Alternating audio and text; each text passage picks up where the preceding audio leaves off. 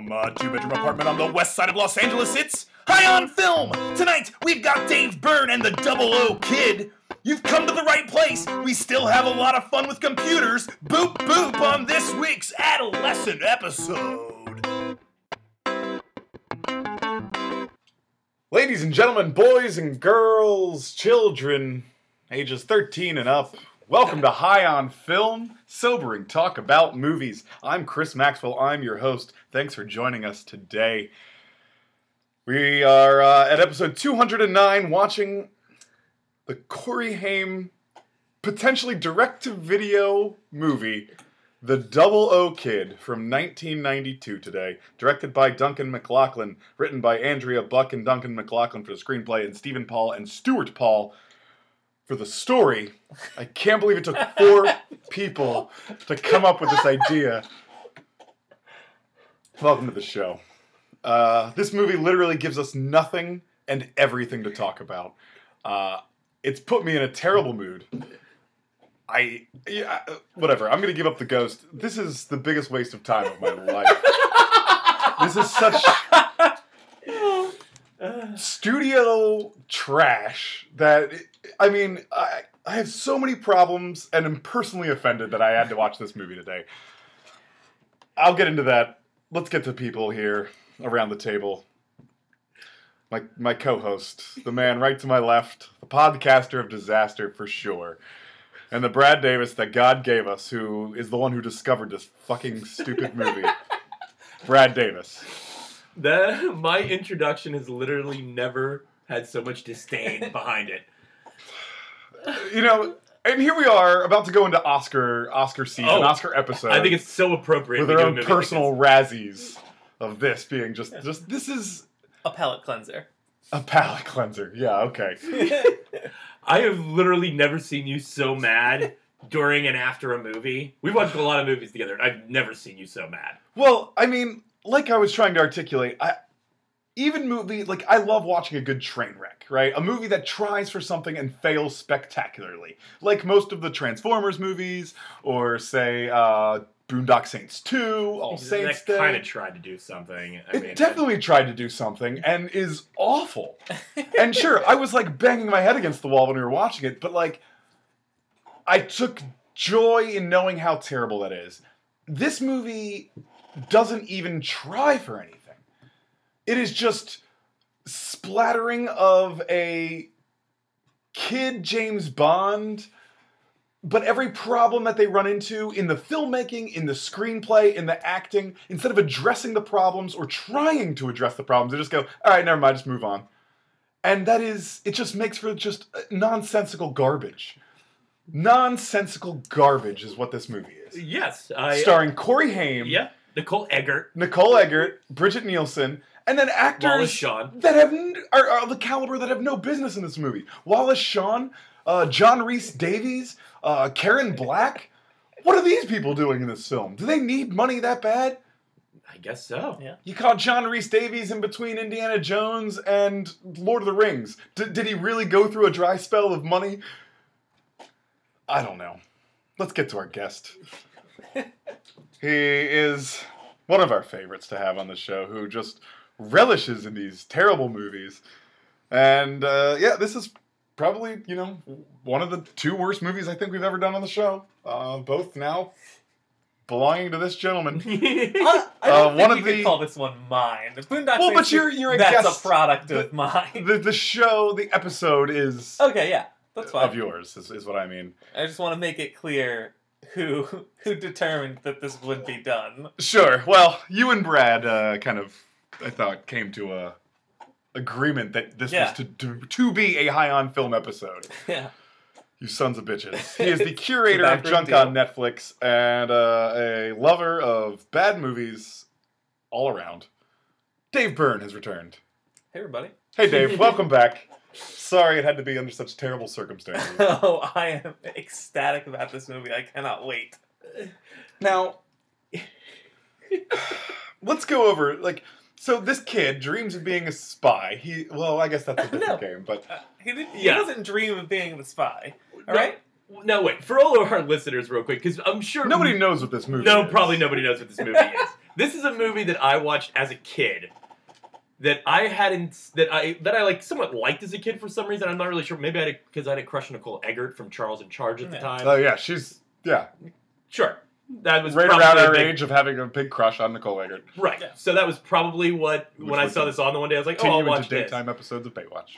No, that's true too. Mm-hmm. But I really, as a kid, like, I'm doing air quotes, liked the movie. Like, I enjoyed it, I guess. Probably mostly for her. And then it was on when I was back home in Pittsburgh recently. I was, like, staying at my parents' place, and late one night, it was on TV. Why is it on late night TV? I don't know. This is My a parents children's have a bunch of. movie. No, I mean, it was like they have a bunch of different movie channels. I mean, it was yeah. like might have been late enough where it was already like morning. Yeah. It's like 3 o'clock or something. But it was on, and I was like, oh, I haven't seen this movie in years. I watch it. I didn't remember it being so bad, and I'm seeing how terrible it is, and I immediately texted Dave Yeah. and told him that he has to see this movie because it is so terrible. Yeah. He'll love it. You know, this is only the second Corey Haim movie I've ever seen, Ah, and I don't think I'll ever watch another one. Fast Getaway 2. You got some classics in there. Just Classics. I've never Wait, even yeah. heard of these movies. Demolition High. Yeah. See, these are movies I've License never to even Drive? never heard of. Yeah. Until I started doing research for this movie, I have never even heard these titles before. Well, I'm sure you heard of his TV show, The Two Coreys on A&E. I have heard of that. Okay. And Lucas, I always liked. Lucas is a pretty good movie. Never heard of Lucas. I knew The Lost Boys, and I knew of the sensation of the Coreys, Right. and that it was Feldman and Haim. And that's it. That's all you really need to know. You don't really need to delve any No, deeper. you don't, clearly, if this is the caliber of movies these two are churning out. Pretty much. That's pretty much it. God damn it. You're so mad. So mad. You know what's even worse? It's called the Double O Kid. They have this rip-off James Bond music in this movie, in the opening credits. And that's as far as, like, the James Bondy stuff goes. Other than, like, Yeah. that's it, I guess. Pretty much. He's more MacGyver than anything else. He's a Yeah. mixture of like MacGyver and James Bond Yeah. and something else that's not very And good. just a kid getting mixed up inexplicably. Hold on, I just want to play a little of this music first. Because it is the closest thing to a James Bond theme without getting sued by the Bercoli Institute. I mean, I guess we don't know they didn't get sued. That's true. true. I don't think... If Vanilla Ice could sidestep being sued, this definitely does. Here it is.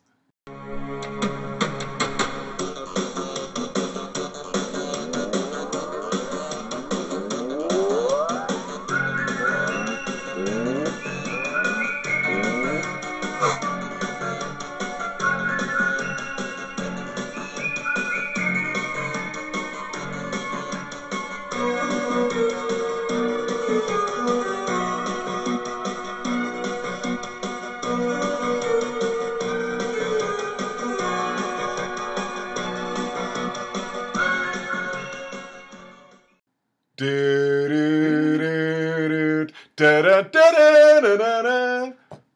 I don't see it. Get out of here, Dave. Whoa. No, it does bring up an interesting Yes. question. How do they get away with like such blatant James Bondery ripoff if they obviously don't have the rights to go anywhere near it? Yeah. Like, Probably nobody saw this movie, so nobody even realized they did it. Yeah, exactly. All right, well, let's get into some Trash Star Destroy. Now that we're on the topic of James Bond, let's do 3 movies that somewhat spoofed or paid homage to James Bond. Call this category In Like Flint. Because this movie pays homage. Pays homage. Oh, Well, in title and music That's it. alone, yeah. Just the opening credits. I And guess with- Nicole Eggert's the Bond girl. yeah, with all of the non-committal sex between all of the people, but it's toned down to PG-13 to just making out with strangers for the first half of the movie. You're not wrong, Dave, actually. Okay. Maybe by the end of this podcast, I'll see it We'll as bring more you of over to the dark a side. James Bond homage. Yeah. All right, In Like Flint. We'll do 3 movies, not including In Like Flint. We'll do Austin Powers, International Man of Mystery, Spy Hard, and Johnny English, The Rowan Atkinson the Rowan classic. Atkinson classic. I mean, this is for me, I'm going to start in Austin Powers. Okay. And I know we've done a category with Austin Powers in it before, and I'm going to give credit to you for this because I think you were the one who always takes the Seth Green role. I did. And that's the right answer. Because I think I've done it before where I can't even remember, I take something else, but you're right. Seth Green is the best role to take in that movie. Because, I mean, he gets some of the best scenes. Yeah. You get to act with everybody. Yeah, you get the shush scene, which That's is true. great. So, yeah, I'm going to start in Austin Powers. Take the Seth Green role. What's the other two? Spy Hard and, Johnny English. Johnny English. I'm going to trash Johnny English. Say it ain't so. I have to do it, Chris. I know. All the big Johnny English fans out there are just cursing my name right now. Yeah. Probably the Mr. Bean fans cursing your name. Yeah, I like Mr. Bean, but... You know it's the same guy, right? I'm aware of that. Yes, I'm very aware of that. I like his character, Mr. Bean. Okay. He is Alphonse Bean. Like, I don't know if you... Is that Mr. Bean's first name? I don't know. Maybe. I Oh, just made that okay. Alphonse. I hope it is. That's a great name. Yeah. And then I'm going to give Spy Hard to Michael Bay because I actually think if that movie you give the Michael Bay more Michael Bay isms in it, more explosions, more more action. Yeah. You still have Leslie Nielsen in the lead role. You're doing all right for yourself. Yeah. I mean, you put Leslie Nielsen in a movie, I'm going to at least like it to a certain degree. Yeah. No, you're right. I mean, it'll still be funny. Big fan of the Mr. Magoo movie. I actually never saw Mr. Magoo. It didn't look good. I saw it, I think. I have a vague recollection. Well, of the seeing that Dracula movie. Dead and Loving It isn't very good. Well, it's got some funny gags. It's got some funny gags, but it's not as good as, I almost said Police Academy. Naked Gun. Naked Gun. Yeah. Aeroplane. Aeroplane. Yep. The Red Hot Chili Peppers song. Turned into a movie. Yeah. A spoof movie. That's the way it works. That right? is. Dave, what are you doing with this James Bondian category? I am. I'm gonna give Austin Powers to Michael Bay. Destroy Austin Powers. Interesting. Yeah. Wow. Okay. There's still half a good movie left in that franchise. It'll survive. I've never. Goldmember? Or- Yeah. Yeah. Do you like Goldmember more than Spy Who Shagged Me? I do actually. Yeah. I do, That's too. I get them all confused because they do the same thing so many times. But yeah, that's the one with. Is it Beyonce? Beyonce's Yeah. in the third one. Yeah. Yeah. Goldmember. I actually think that one was nice. Anyway, so I would have the problem of starring in Spy Hard. Obviously, I'm not taking Leslie Nielsen's role because I want to work with him. Sure. But I don't remember any I don't think I saw the whole movie. I think I'm thinking of just the trailer. I don't remember any other role. But it really wouldn't matter. I would star along Leslie Nielsen in a movie I haven't seen. You haven't seen it? No. Oh, I just looked it up here. Leslie Nielsen's character is Dick Steele, Love it. Agent WD-40. That's great. Yeah, that is something else. Barry Yeah. Bostwick's in it. Oh, the boss. Charles Durning, Nicolette Sheridan, You can play that role. Yeah. Andy Griffith. Oh, Andy Griffith plays the bad guy, which is great. I forgot about that. I definitely saw that movie because I was a huge Matlock fan. And my thought was, Andy Griffith as a bad guy, I am absolutely 100% on board. Ray Charles, Hulk Hogan. And, I'm taking the Hulk Hogan role. I don't know what it is, but I'm in. and Roger Clinton, I believe Bill Clinton's brother? Yes, Yeah. saxophone player. Yeah, is in Spy Hard. Oh, and Fabio. Don't forget Fabio. We might have to do Oh. Spy Hard next time you're on, Dave. Pat Morita. Yeah, Mr. T. Alex Trebek. Wow, this has a cavalcade of cameos. Nice alliteration. Thanks, man. Yeah, all right. And then that's trashing Johnny English. Like that, no one's mad about that. Yeah, and I believe there's a second Johnny English, too. Oh, I Jesus. think you're right. Yeah. That's amazing. And Mr. Bean does not have a first name. In fact, in one movie, they show his ID, and in the first name spot, it says says Mr. Mr.. Yeah. Hilarious. Yeah. Hilarious. Great gag. As funny as the gags in Double O Kid, for sure. Oh, not as good, but close. But, yeah, Brad, boy, I think I got to follow suit with Brad, although working with Leslie Nielsen is certainly Yeah. And something Hulk that I would Hogan. like. And Hulk Hogan. And Mr. T, actually, I would love to work with. But I'm going to star in Austin Powers. I'm going to go ahead and take the, just to change it up, I'm going to take the Will Ferrell role. Good scene, too. Fall down the pit and not be dead I'm yet. badly burned! Yeah. It's a really funny scene. But for there, again, following suit, Spy Hard to Michael Bay. Leslie Nielsen and Michael Bay is something I regret that we could never see. That would have been cool. That's a match made in, I was going to say Hollywood? Yeah, in Hollywood. That's better. Yeah. And, trashing Johnny English. I'm a Rat Race man anyway. When it comes to my Rowan Atkinson movies. Rat Race, also with Seth Green. So it's Yeah. all kind of full circle. And Seth Green is credited in this film. Double O Kid. In this one, yes. I guess we're not We can't positive figure it that's out. the Seth Green. Yeah, I guess so. But it seems to be just before Seth Green started being in things, so it could be... That does make sense. I don't know what scene that would be in, though. Well, I'll figure it. We'll figure it out. Okay. And while we do, we'll do one more Trash Star Destroy category. We'll do Bridget Nielsen movies that feature a number. Of course, 000 Kid is the movie we just watched. In case you want to look it up on YouTube. In case you want to look it up on YouTube, where it's not hard to find the full movie. Because it's not really... I couldn't find it really anywhere, although the IMDb picture definitely is a Blu-ray case. And I can't believe they went through the trouble of putting this fucking movie on Blu-ray. Oh, Chris, it's even better than that. Because this came out on VHS. So first they transferred it to DVD, and then They could have skipped HD DVD. DVD. They and did. then- No, I'd not love that to see many this movie in times. HD. Those graphics would look amazing. Graphics. The movie that... this is another part of the problem. This movie's understanding of computers is stupid. Is Brilliant. just stupid. I think this movie broke Chris. I am so... And it absolutely is the Seth Green. Wow. The Seth Green we know and love is in 00 Kid. What, does it say character name? Chip. Oh, right, Chip. We saw that in the Who credits. is Chip? I still don't know who Chip was. 00 It's Kid, going to haunt me. Beverly Hills Cop 2, Rocky 4. Bridget Nielsen movies with a number in the title. I probably want to star in Beverly Hills Cop 2. Okay?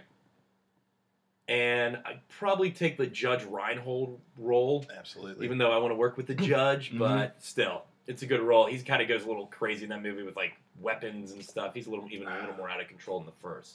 And get to work with Eddie Murphy. That'd be pretty fucking cool. Mm-hmm. So, I'll star in that. I'm going to...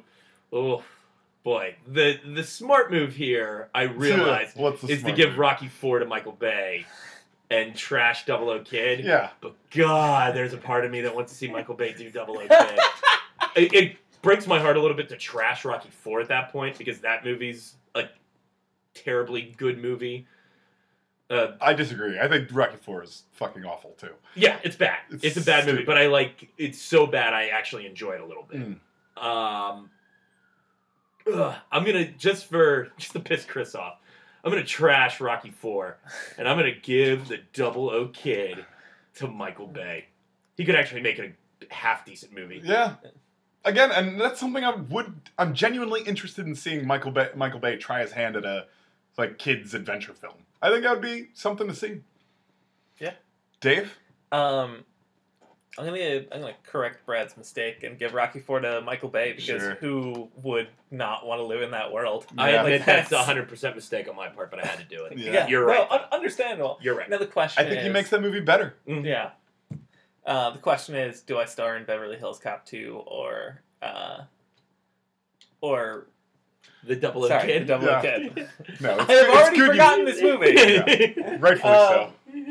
Yeah, and then what's holding me back from the 00 Kid is having to get that haircut, because I would of course take the Corey Haim role. You get to wear that fly suit. Yeah. Yeah. Oh god. I mean, if there's a role to take it absolutely is the yeah, Corey Haim it's role. technically 2 jackets, but they're sewn back to back. And he's not good in this movie. No, he's No. not. It's not hard to surpass what he did. Yeah.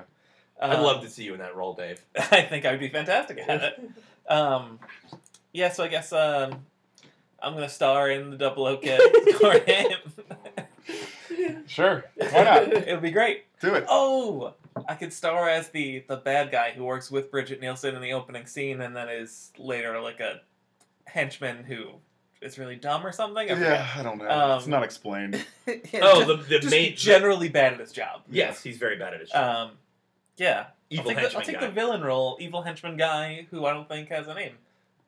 I don't think we ever hear his name. I'm Possibly. looking for it. I know he definitely has a name. I mean, I'm sure he does, but I don't His know if we mama ever knows hear him it. by something, but no. Yeah, and getting rid of Beverly Hills Cop 2 that does not harm the legacy of Beverly Hills Cop. And Beverly Hills Cop, you're left with Beverly Hills Cop 3, which is a movie I also like, but is really bad. We got to do Beverly Hills Cop 3 I don't sometime. think I've seen 3. I know I've seen 1 and 2. 3 takes place in an amusement park. It's great. Well, yeah. Sounds So amazing. anyway, It is. I mean, I'm really kind of torn. I mean, Brad, it's to star in Beverly Hills Cop 2 as Judge Reinhold is quite an opportunity. But as much as I have maligned Rocky 4 and really, really fucking hate Rocky 5, I can't say it's not tempting me to star as Rocky's son to get into the Rocky franchise, which I do love about half the movies of. So I might want to do that and star in Rocky 4 as Rocky's kid. You get to play with the robot. Yeah, oh god, that stupid robot.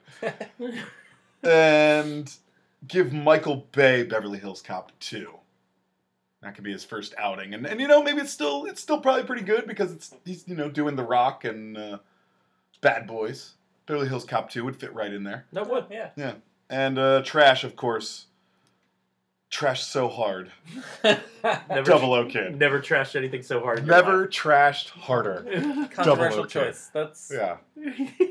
Direct to trash. Do not pass go. Do not collect $200, which is probably all this movie made. Oh, if that. It probably lost money. That's with inflation. All right, guys. We're going to take a break.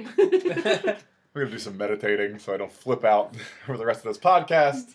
And we'll be back with some more The Double O Kid right after this.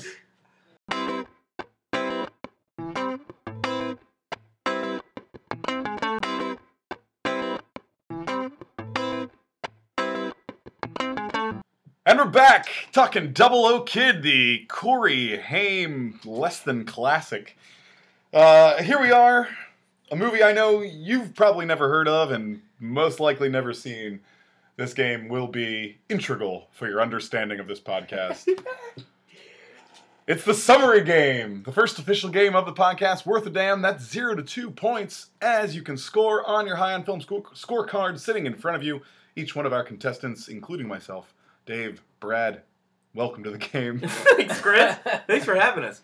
No problem. We're each going to take a turn at summarizing whatever strewn together hackneyed plot this film has in 1,000th of the time that it actually takes to view, which is 95 minutes, giving us each 9.5 seconds to try to piece together any motivations that aren't there and coincidences. That honestly seems like too much. It does seem like too much. Well, anyway, that's what's going to happen. So see what you can do to help our listeners out, because I do not recommend them going to watch this film. Do not recommend. Repeat. Of course, during our break, we had our patented coin toss, which has served as the only bit of joy in this podcast for me. And Brad, of course, it came up. Whatever the coin is now. Hails? Hails, sure. Hails Caesar. It's been so long. Hail Caesar, yeah. One of my favorite movies of last year. Up for no Oscars. Do you want to go first, second, or third, Brad? I'll go first. All right. I'll dig into this thing. Yeah, you've seen this movie an inexplicable amount of time. Yeah, when I saw it as a kid, I don't even know. Did we have it on? Did we record it or something? I've seen that movie probably at least 10 times in my life. No, only once since I was 11 or something. All right, Brad. If we can cover this, we can cover anything. 9.5 seconds to summarize The Double O Kid. Mm-hmm. In 3, 2, 1, go. A CIA intern has to deliver a package to Los Angeles, and he gets caught up in a plot to kill a bunch of scientists on an airplane to stop them from saving our planet. Time. Good job. Thanks. Thanks. That's pretty good. Yeah. You left out a lot of the hijinks. I mean, I forgot to say hijinks ensue. Yeah, I should have said that. You That's should what I have. should've You said. would have probably gotten almost a full 2 points for that, actually. I mean, for whatever plot does exist in this movie, that's about it. Yeah. And really, the whole Hijinks scientist airplane thing is fairly glossed over. Yeah, we don't even meet the scientists who are going to be killed. Nope, we do not. We know what they're having for lunch, though. We speculate on what they're having for lunch. Well, Sean speculates. Yeah, and for someone who's so rich, like mocks them for having nice food and like fancy meals. That's Cash Pot for you. Yeah, well, Sean, the big bad in this movie's name is Cash Pot. It's great. Cash Pot. For all you listeners. Cash Pot. Yes. What was it Like a again? pot of cash. Except he's not even the financier. No. Because it turns out there's 2 guys who have 3 lines apiece later on who drink champagne to watch a computer simulation of this plane going. Oh, god damn it. Chris? Let me do my summary again. Okay, I'm sorry, what is it? 9.5 seconds? 9.5, 6. All right, buddy. Lingo, right. Yeah, I know. Slang. Podcast lingo, right. Okay, lingo. Okay, in 3, Okay. 2, 1. A young kid who's an intern for the CIA is traveling to Los Angeles to deliver a package to a guy because FedEx is not reliable in 92. And he gets caught up in this plot for the key card to kill. Time. I don't care. I don't care. Everything I said was incredibly important to say. Or was as important as anything else. Yes. As important and as emphasized in this stupid plot. Oh, did I mention the Death Arcade? No. I can't wait to discuss the Death Arcade. Fuck this movie. Hold on for best scene, guys. Oh. All All right, Dave. right. 9.5 seconds. You Okay. ready? Yeah. 3, 2, 1, go. A CIA intern has to deliver a package in Los Angeles from Philadelphia, which he can do there and back in a day. He gets caught up with Bridget Nielsen and plot to kill a bunch of global warming scientists. Time. I got in there. Yeah. And you got the plot to kill Yeah, global warming scientists, which is weirdly prescient that all these big businessmen are trying to kill the scientists who believe in climate change. That's why I Topical. recommended it. It's topical. Is that why? That's Brett? exactly why. Ugh. I hate you guys. You've never been so mad at a movie. It's so funny to me. I mean, mad at the movie. I'm Finally, I can stop reaching a taking zen-like crap. state of rage here. I mean, it's just the lack of trying, and like, it especially pisses me off because people would go, "Oh, well, it's a kids' movie," and I hate that excuse. I really think that's lazy, and laziness is really where I fall apart here. Like, the laziness in this film is just so apparent and insulting. Like, why should we watch this piece of trash that you clearly didn't even put work into? Which is why I love movies like The Room or, say, Boondock Saints 2, or I should say love-hate them, because they actually are trying. They're trying so hard to make something good and just falling flat on their faces, and I relish those moments. Yeah, I guess I might agree to disagree on trying so hard to make something good, but okay. Well, there is some effort being put in by some people. And this, I mean, Wallace Shawn's the only one exerting any effort in this whole fucking movie. Yes. Oh, sorry, and John Rhys Davies, who was killed almost immediately, and is maybe the finest of the caliber actors we have in this film. In an arcade car crash. I can't. Of inexplicable damage. The damage is coming from nowhere. Oh my god! we have time. Let's finish. Where are we First in this impressions. podcast? Yeah, We'll first get to all impressions. this. First impressions. Focus. Me. Don't let your rage, you gotta control it like a Jedi. There you go. In this game, we're each going to give a line from Double O Kid that we'll try to impersonate to the best of our abilities. Each line supplied by the person to our left, given to the person to our right. 0 to 3 points for this game. So a little heavier weighted. I believe I'm going first, since Brad took the liberty of going first the next game. Dave, I want you to say a John Rhys Davies line. Okay. Where he's explaining the plot, the whole motivation for the bad guys. Okay. They would like to see the scientist disappear unexplainedly Unexplainedly. in the Bermuda Triangle. They're trying to crash the plane in the Bermuda Triangle so that, again, so people don't investigate. Yep. Because Just it's the another Bermuda Triangle. Here's Gimli from Lord of the Rings. The consortium would like the scientists to disappear unexplainedly in the Bermuda Triangle. All right, following his memorable role as Sala in the Indiana Jones franchise, here's John Rhys Davies, as portrayed by Dave Berg. The consortium would like the scientists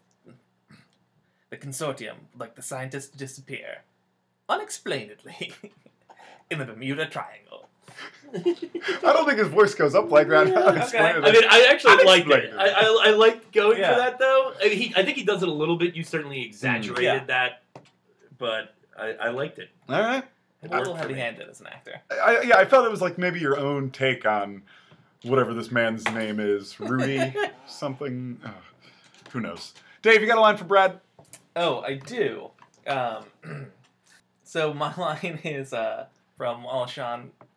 Cash pot. Oh yes, Cashpot, the vaguely anti-Semitic hacker villain, and explaining how he plans to get away with the plan to crash the plane in the Bermuda Triangle is apparently that no one will investigate the Bermuda Triangle. So he says the world's about to witness another mysterious phenomenon. Gentlemen, the world is about to witness another mysterious phenomenon. Gentlemen, the world is about to witness another mysterious phenomenon. That was pretty good. Thanks. Why talk like this to people you're trying to get money from? I don't know. I hate this movie. The performance Yeah, choice. it is. It is. But I mean, I guess a good kids movie villain performance. That's Yeah. probably true. Brad, you got a line for me, sir? Yeah, I do. I'm also going to give you a Wallace Shawn line. It's around the Oh. same place. He's tried to... Boy, I don't even know how to explain this. He's basically putting a virus into that airplane to get it to go down, but somehow Corey Haim hacks his computers through a chess game, and the virus bounces back into their own system. And if that didn't make sense to listeners, that's because it doesn't make sense. But Corey Haim then pops up on the screen having kind of accomplished this in front of Wallace Shawn's Cashpot. And Cashpot just calls him a little shit. Cashpot. You little shit. What's your move? Okay. Well, it's Sean. It is funny that almost right after this, he says, like, impossible! Impossible! And I can't believe they didn't throw in an inconceivable. You know, come on. This is, post Princess Bride. Could have had him do that. Oh, well. Missed opportunity. Let me get real mad at Corey Haim. It's going to be hard. I feel like you're already really mad at him. You little shit. That was pretty good, actually. Yeah. Quite nice. That was good. Nice work. Inconceivable. Thanks, guys. Yeah. I'm impressed. Hey, I've been practicing my Wallace Shawn since we did Princess Bride on this very show. So many years ago. It's a while ago now. It was. All right, guys. Here it is. The moment we've all been waiting for. Time to set aside the scorecards, because we're getting into an open forum discussion of this godforsaken quote-unquote movie. Perfect movie. Don't interrupt me. Sorry. Of course, even in dark times such as these, we try to remain optimistic. So we like to start off optimistically. To-do-to-do! Best scene. What on earth is the best scene of the Double O Kid? The zoo chase. The zoo chase is my first answer because it contains the best alligator attack ever seen in modern cinema.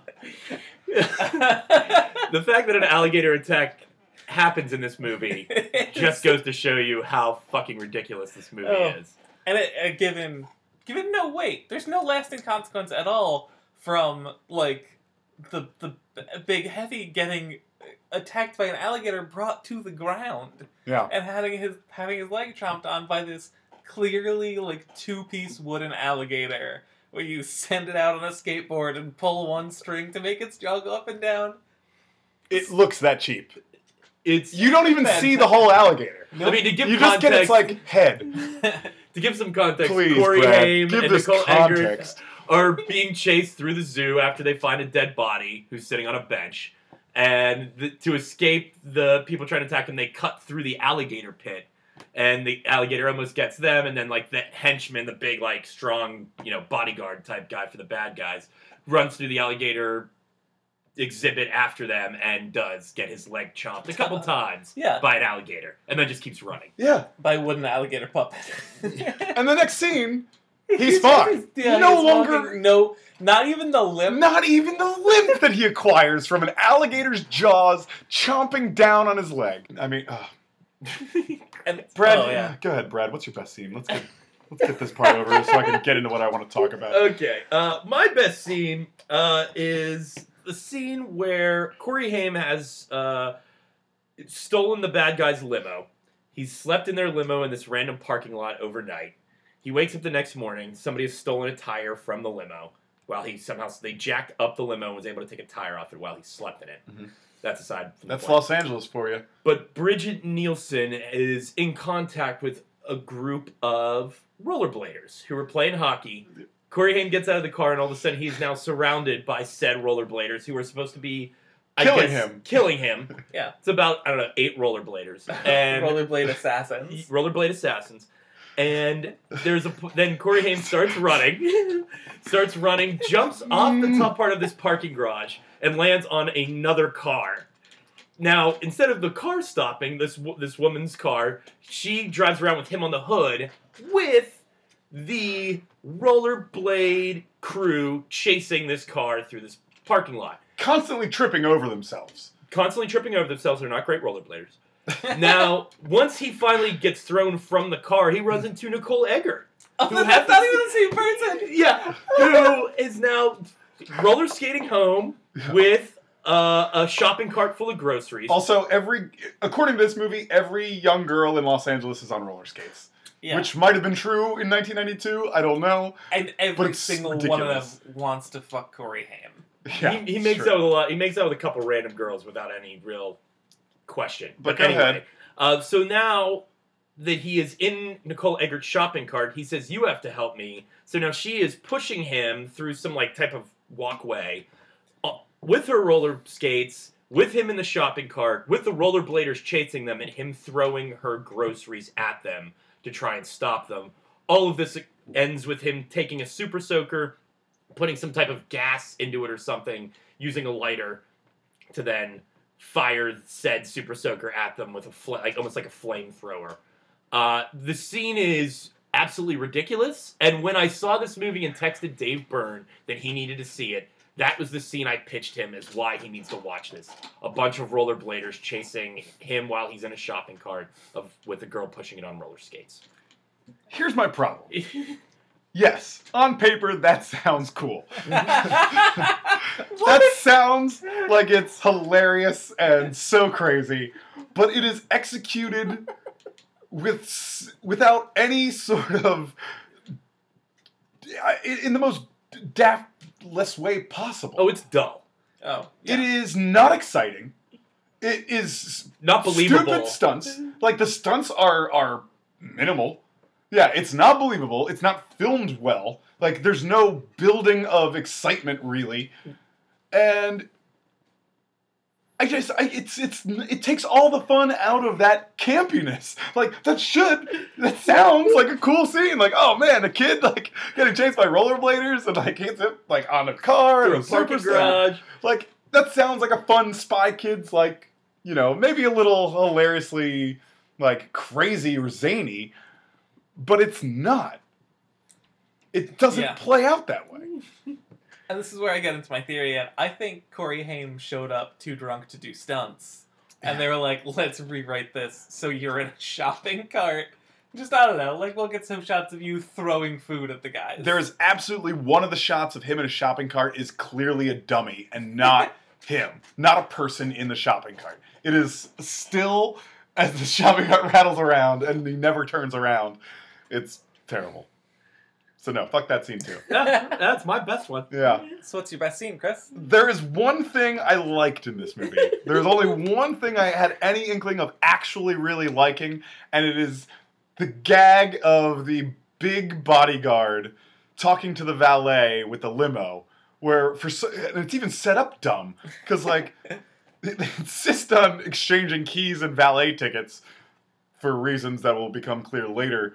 With the valet, even though they're bad guys. And so even though he tosses the valet the car, because he insists on getting the keys from him, he tells him, don't move it. And I thought that was a funny gag, to give your keys to the valet and then go, all right, but don't move it. And after he says, like, I gotta move the car. And he's like, don't. I thought that was really funny. I thought it was a good gag. And that's it. That's it. Extent. You didn't like his very believable Roosevelt hotel room that he got with $200 in cash from the CIA? Yeah, no, that's stupid. Ugh, that whole scene. And I mean, and it's even stupid the way it comes around, because then he gets the valet ticket from the passed out bodyguard's pocket and is able to take the limo then. Yeah. Because the same valet goes, oh, okay, here's your keys, and gives him the keys to the limo that he did not move, and then realizes, hey, you're not the big black bodyguard that You're gave not me the 6'4", keys. 280, a bald black guy. Like, that's... And after giving him the keys and watching him drive away, then only does the valet freak out and go, hey, that's wait not a your minute. car. You can't drive the car away after I gave you the key. All right. If there's a best scene, which there isn't, there has to be. Would you have something else to say for best scene? Really, Dave? Or Just about that scene. Or can it work for worst scene? It can always do both. I'm Yeah. sorry. Here it is. Worst scene. Do-do-do-do. Chris, do you want to start off, or should All right. we? Well, I think I've narrowed down, like, other than the sheer laziness of production quality at every turn in this movie. Right. The big thing is that it tries to make all these, like, kid-friendly hijinks. Like, oh, mustard in his eyes to blind him. Or, oh, he uses the super soaker as, like, a blowtorch to not actually burn anybody, but just to scare away the rollerbladers. Or, like, playing the video games in the Death Arcade, which his controls do not correspond to anything that his character is doing as this mummy who gives him a thumbs up for saving his life. Like, meanwhile saving his own. It's... Like, I liken it... Like, look at Home Alone. Where there's kid-friendly hijinks, like, oh, you know what? How do we incorporate kid stuff into this? Like, he uses micro machines and jacks to sprawl out along the floor so they slip and fall on him. Right? And it works. And it's very believable. Like, yeah, look, you would slip and fall. Or like, yeah, you'd smash your foot on these and it hurts like hell. And it works. And here, when it's like, oh, well, give the kid a super soaker. It's just dumb. Because it doesn't work. Like, it defies all bits of logic. Like, mustard in your eyes is not blinding you like this so that you pick up your partner and start beating the living shit out of him thinking it's Corey Haim. And prior to this, now this is in the Roosevelt hotel room scene, which is, I think, your best example of this. Because, yes, in that scene, two grown men come into this room where Corey Haim is obviously trapped. Corey Haim is able to get out of this by first using, like, a retractable mirror to squeeze on the guy's finger, which is, the guy, like, screams in pain, which would not hurt that much. A metal accordion thing, which, yes, would hurt if your finger got caught in it. Right. But the amount of his hand that gets caught in it actually would hurt less than if he actually just pinched, like, a blood blister on his hand. Right. Like, that's how much damage this thing inflicts. So that guy's thrown off by the mirror. So then the big 6'4", 280-pound guy comes after him, and he's hitting him with a pillow. He's fighting him with a pillow. Oh, cool. A kid would fight back with a pillow to a guy with a switchblade. Who's gigantic, and who would just plow right through you and just grab you and beat the shit out of you. And beaten momentarily senseless by a feather pillow. And that is when then he grabs him and he grabs the mustard, squirts it in his eyes, and he's able to, and he gets thrown out a window then, which he grabs the curtain, which actually that throw out the window is one of the only good things in this movie, because that actually looked half believable. Yeah. Oh, I'll tell you, it's even better when it's some other guy later and he falls out the window, when it's like some henchman. And it's like and he does it in the background, like he falls from the balcony. And then that's pretty funny. That's another funny kind of gag that is, I think, unintentionally executed well. But your point is, and I think Home Alone's a perfect example to bring up, like, that's where this fails so epically. They're just terribly conceived and lazily conceived. Like, you can still get away with some of this stuff without having these stupid little devices. I don't know. I'm sorry, Chris. It's a waste of time. This movie's a fucking waste of time. It is. Of everybody's time that was involved, of anyone who has ever watched it. And I'm sorry so much of your life is spent watching this movie. Brett. So much of it? I mean, I'm okay.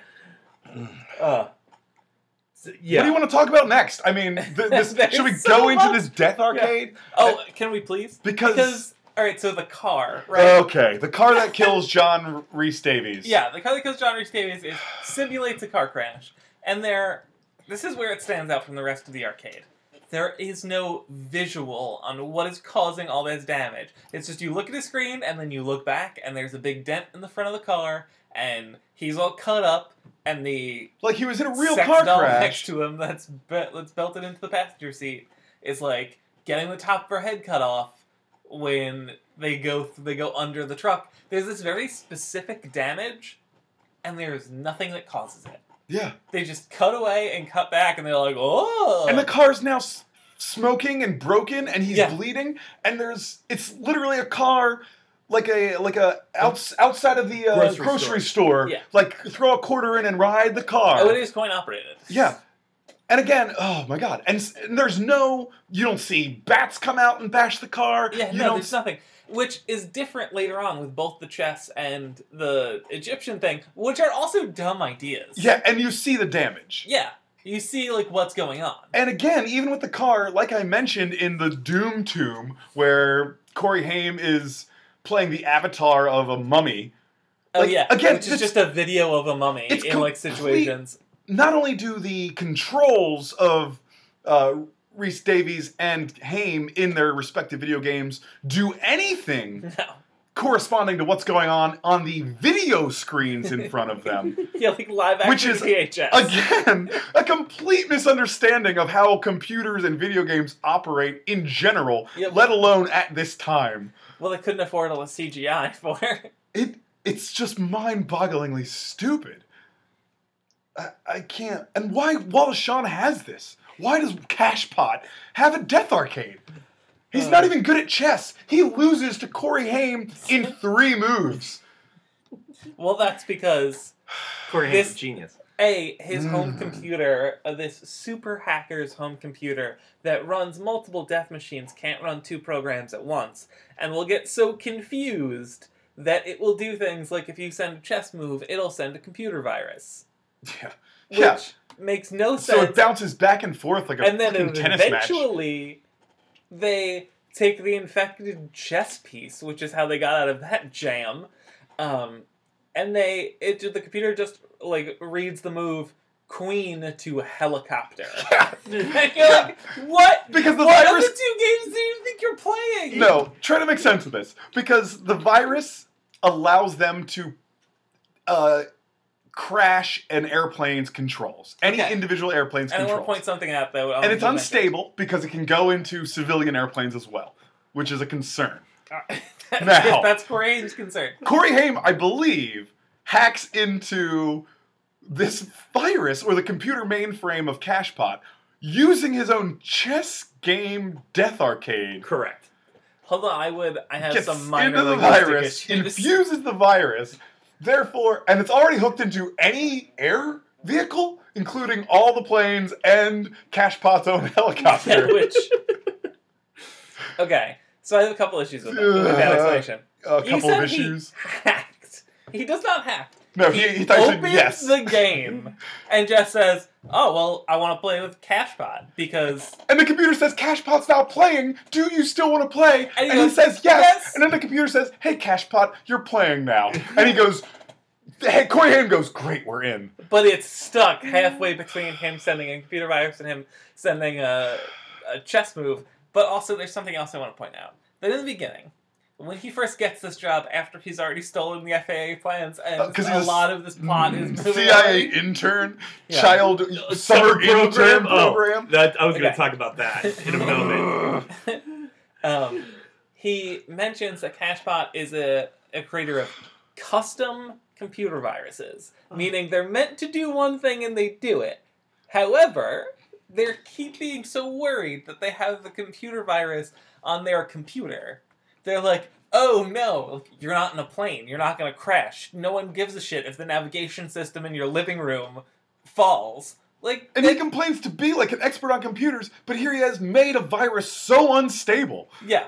that it it's can so affect all. directionless that it will just absolutely, like, completely wipe out a plane, not do anything specific. It's just he has to time it. He has to manually send it in time for them to be over the Bermuda Triangle, not, like, link it to GPS or a timer or anything. Yeah, before we get to Corey Haim's home life, which I do want to talk about, there is one thing I realized late in this movie about the villain's motivations, is that this movie opens. The very first thing we see are Bridget Nielsen and her The other henchman. other henchman who's a weird go-between, stealing the FAA or plans, like flight codes. Flight Yeah. codes. Flight codes is Yes. what it is. Stealing the flight codes. It is a full 15 minutes later in the movie that John Rhys Davies comes to Wallace Shawn, Bridget Nielsen and other guy's boss, Yeah. and we gives show- him this case of, hey, we want these scientists who are going to be on this plane dead. Can you kill them?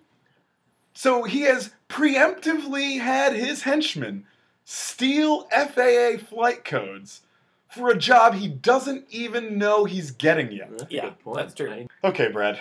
Take us into Corey Haim's home life. Yeah. What's his stupid name? I can't even remember. Lance Elliott. Lance Elliott. Oh, what a cool 1992 name. What's actually the worst stuff in this movie, I think, has already been discussed for the most part. Yeah, the nonsensical bad guy stuff and Yeah. lack of motivations on everyone's part. And the hotel room stuff, and even our best scenes are like borderline worst scenes. Like, Other than but- Lance. Lance has clear motivations. He wants to be a spy. He's given the opportunity to, and he fully throws himself into this He case does, more than yeah. he ever should have. Well, the big problem is this: you get this whole story at the beginning between the head of the CIA, the main CIA guy Trout or whatever, and then his boss talking about our summer intern program's working so well, we get to extend it.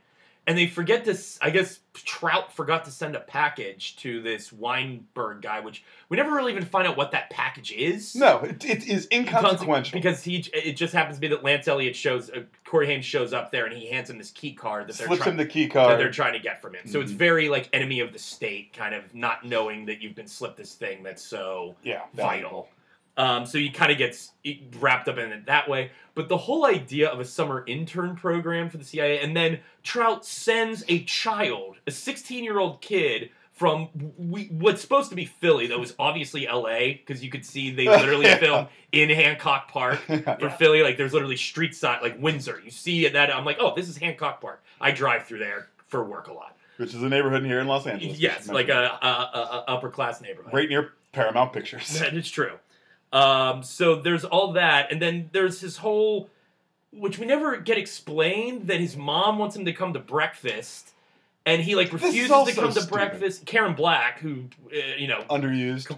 barely used, Yeah. she just goes into the house to get mad at Corey Haim for not joining them for breakfast, and then he slips out and She's leaves. not even mad. She's like Please come have breakfast with wanting him. to spend time with her son. Yeah. Like she's like And a he won't even loving talk to mom, her. and he won't even talk to her. And then leaves on a bike, and then we never see her again in the movie. Yeah. Him or his brother, who they play tricks on one another for a couple minutes, and that's it. Yeah, his relationship with his mom is ridiculous and unexplained. Like, it's just, I guess my best guess is that it's trying to pass it off. It's like, oh, it's cool to like ditch your parents and go to your CIA job. I guess. Like, Yeah. what the fuck? Did your parents be a rebel, get a job at a government agency? Yeah, exactly. And there it is, the theme song to Milking It. the final game of the podcast, 0 to 5 points, so easily the heaviest weighted and still anyone's game. We're each going to draw a card from the big box of Hollywood ideas of prequels, sequels, reboots, and genres, and see if we can turn this piece of garbage into something that can actually make money for the studio system. We'll each need a title and a quick summary of what our movie will be transformed into in whatever way the card dictates, you know? We've all played this game 1,000 times, and it will only become more readily apparent of how it's played while we play it. I believe it is Dave's turn to go first. Ooh, I'm excited. You should be, Dave. I'm actually excited because this might be the only value we milk out of this movie. Ooh, I get a prequel. Awesome. Great. I want a sequel so bad. Oh. I want Chris to get a sequel so bad. Creature feature. Okay. Ah. I'm gonna jump off this box. I feel like that one's coming up a lot these days. Yeah, I feel the same way too, actually. And a reboot. I love it. I'm so happy. Good. Maybe I can actually make a good children's James Bond homage. There you go, Chris. All right, we're going to take a quick break and be right back with 3 brand new movies that'll actually be worth your time to listen to right after this.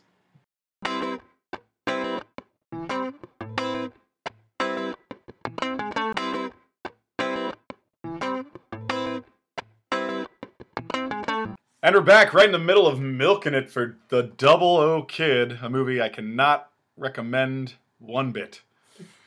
Don't waste your time, don't watch it. But instead, we have 3 brand new movies here for your listening enjoyment, hopefully improving upon this steaming pile of garbage, the 00 Kid. Dave, you drew, the prequel. Oh, yes. Your Yes, I prequel did. card? I can't wait. What do you got for our prequel? Okay. We open on a man walking into CIA headquarters with a bassinet, right? He walks over, drops off his kid into daycare, and as credits roll, the role of Lance Elliott is now being played by a talking baby. Love it. It is the Single O Babies, a toddler spies for the CIA. Shortly into his day and some uncomfortable exchanges with opposite-sex hussy babies, an alarm sounds and a lockdown gets initiated. Lance's father runs in and sneaks the microfilm into his diaper bag. Later, paired up with his diaper bag and set off to safety. The Russians decide the most sensible plan of action is to hire a bunch of baby secret agents to try and stop him. Hijinks ensue, and eventually he gets the microfilm to the Air Force so they can pinpoint a blue jeans drop right over the heart of Moscow and strike at communism the only way that works. Happy ending. Happy Except ending. Lance Elliott's father dies, and then we get to know why he's obsessed with being a spy. Oh. Right? That is a nice little touch, I guess. What's your title? The Single O Babies. The Single O Babies. That was not The worth single O repeating. and babies plural. Yes. I love it. Bonus points. Yeah, get out of here.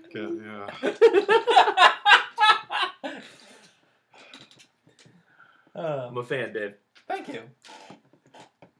Brad, Chris. you have the creature feature card? I do. Let us have it. So we have this lab in Los Angeles, and a company is creating this monster for a death arcade. Not an actual death arcade, but that's what they call it. But they're like creating this monster within the game that's supposed to be like the biggest, baddest monster of all time. But then somehow it manifests itself into our real world when somebody plays it, and now it's like being held inside this death arcade. But now they need to find the codes to take down this computer-generated monster that's now wreaking havoc on where it's at. So they call the CIA in Philly, where they have the codes for this. And because they don't want to risk those codes getting into the hands of someone like a FedEx or UPS driver, they get one of their summer interns to fly the codes across the country to get it before this monster can break out.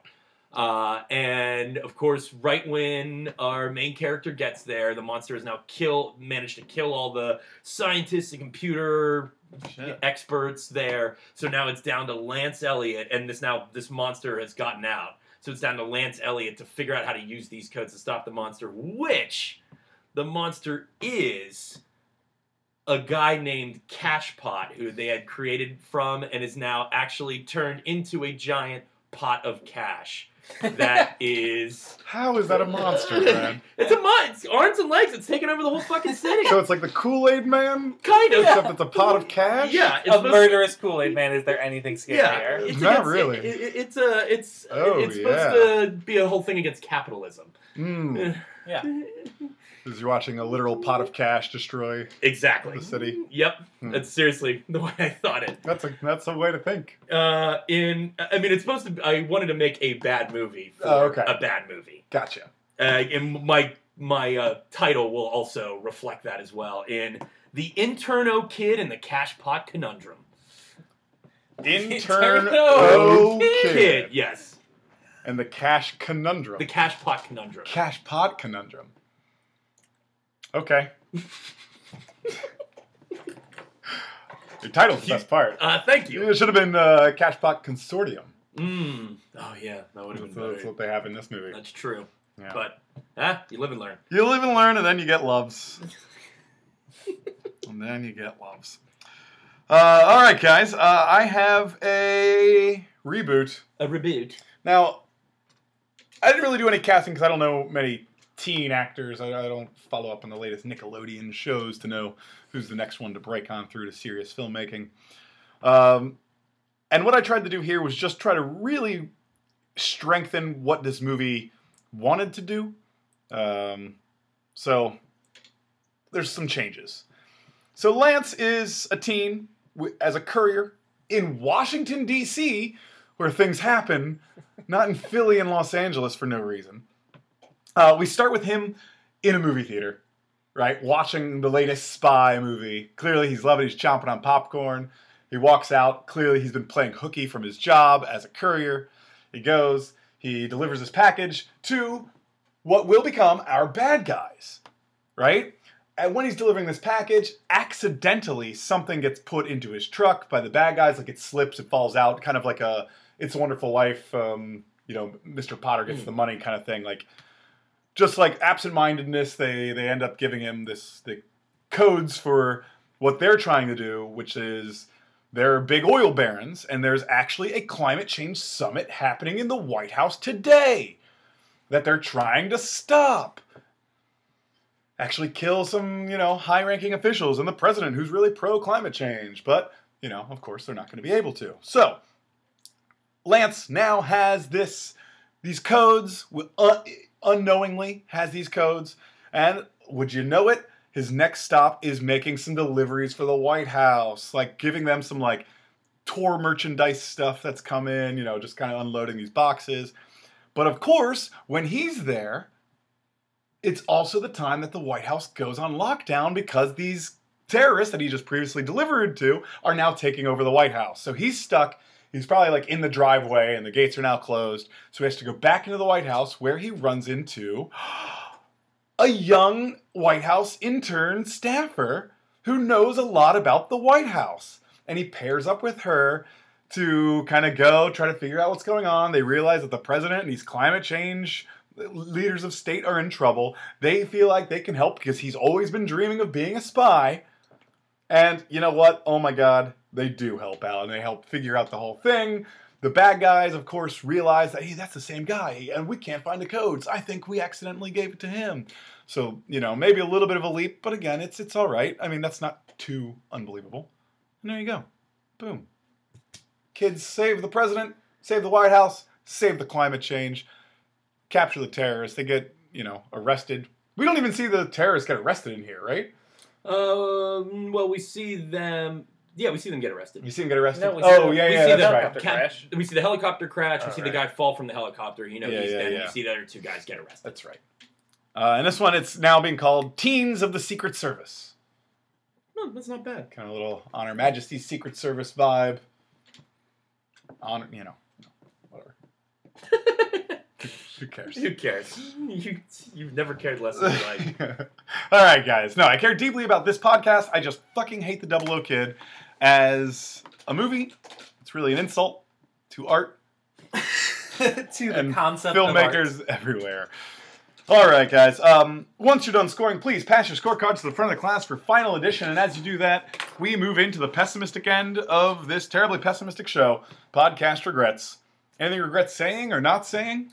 I mean, I know my regret is allowing this movie to happen. Oh, you're so mad. I'm more mad that I just wasted my time on this fucking so-called movie. But whatever, Yeah, you know. I feel like there's a couple things we glossed over just because it's so packed with greatness. Okay, Dave. Well, we agreed, differ yeah. of opinion. Agreed. I don't think I mentioned the fact that there are like 4 or 5 women that he has these very brief romantic interactions with that never come back, never add to anything. They're just literally used and disposed of. Yes. Which could be one female character that he is like grows to know and like over the movie. But no, it's these like 6 and then a shopping cart rollerblade chase with Nicole Eggert and Yeah, and like he literally just makes out and gropes a stranger to shield his face from the bad guys at one point. and her reaction of course is please let me have your number, you're Oh, yeah. wonderful. Of course. Well, you know, that's the way Hollywood views women, and you know, 1992, we're still very strongly in rape culture mentality. So there you Yeah. are. Good old Hollywood. All right. Any other podcast regrets here, Brad?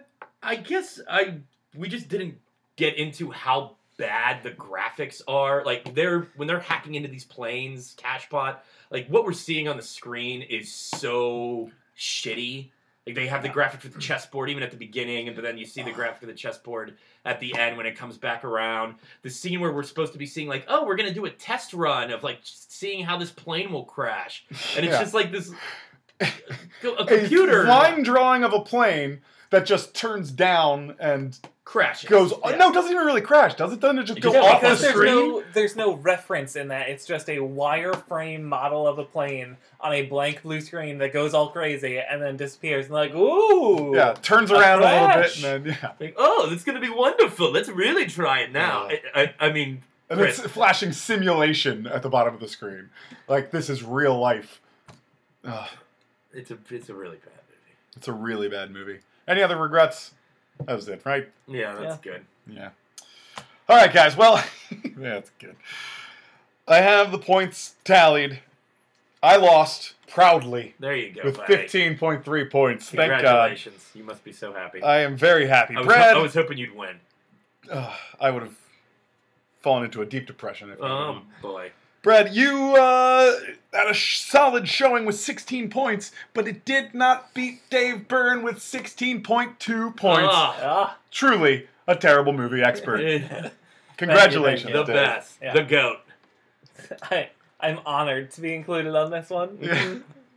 Yes, yes. So happy. No, Dave, always a pleasure to have you back. I'm you very sorry it couldn't be under better circumstances this time. This was the best circumstance I think of any movie I've ever watched.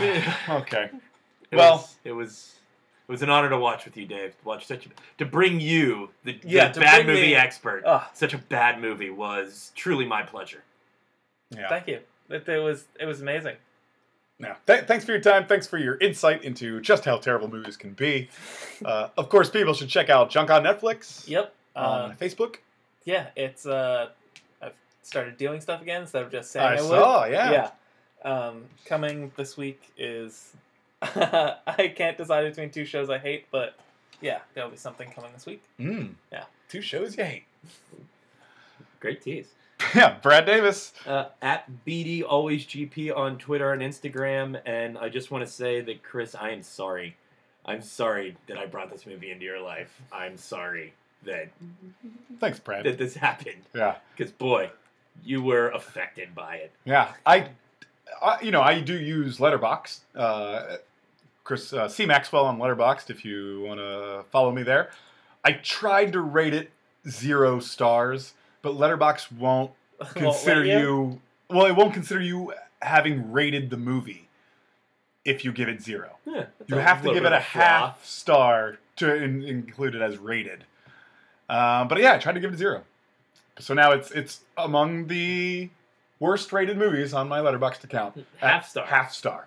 and I would have given it 0 if I could have.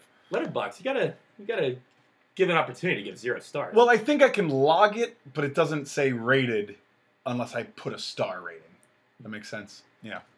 Oh, well. I'm at Cross Maxwell across your social media accounts, except for the aforementioned Letterboxd, which is C Maxwell once again.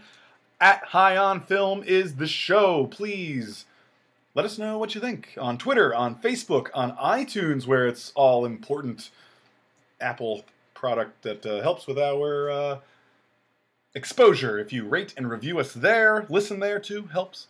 Of course, we have Splash out as our last regularly scheduled episode. Really fun one, revisiting that Ron Howard, Tom Hanks, Daryl Hannah film last week. And, Lego Batman review, spoiler-free mini episode of that. And next week, guys, we embark on our 2017 89th Academy Award talk celebration. Oscar Spectacular starts next week with Oscar Throwback, airing a day early on Oscar Sunday before the Oscars. So check us out then. We'll see you then, guys. Gentlemen, thank you as always. The people who made Double O Kid, fuck you. Listeners, we love you so much. Thanks for listening, guys. We'll see you next week. Goodbye.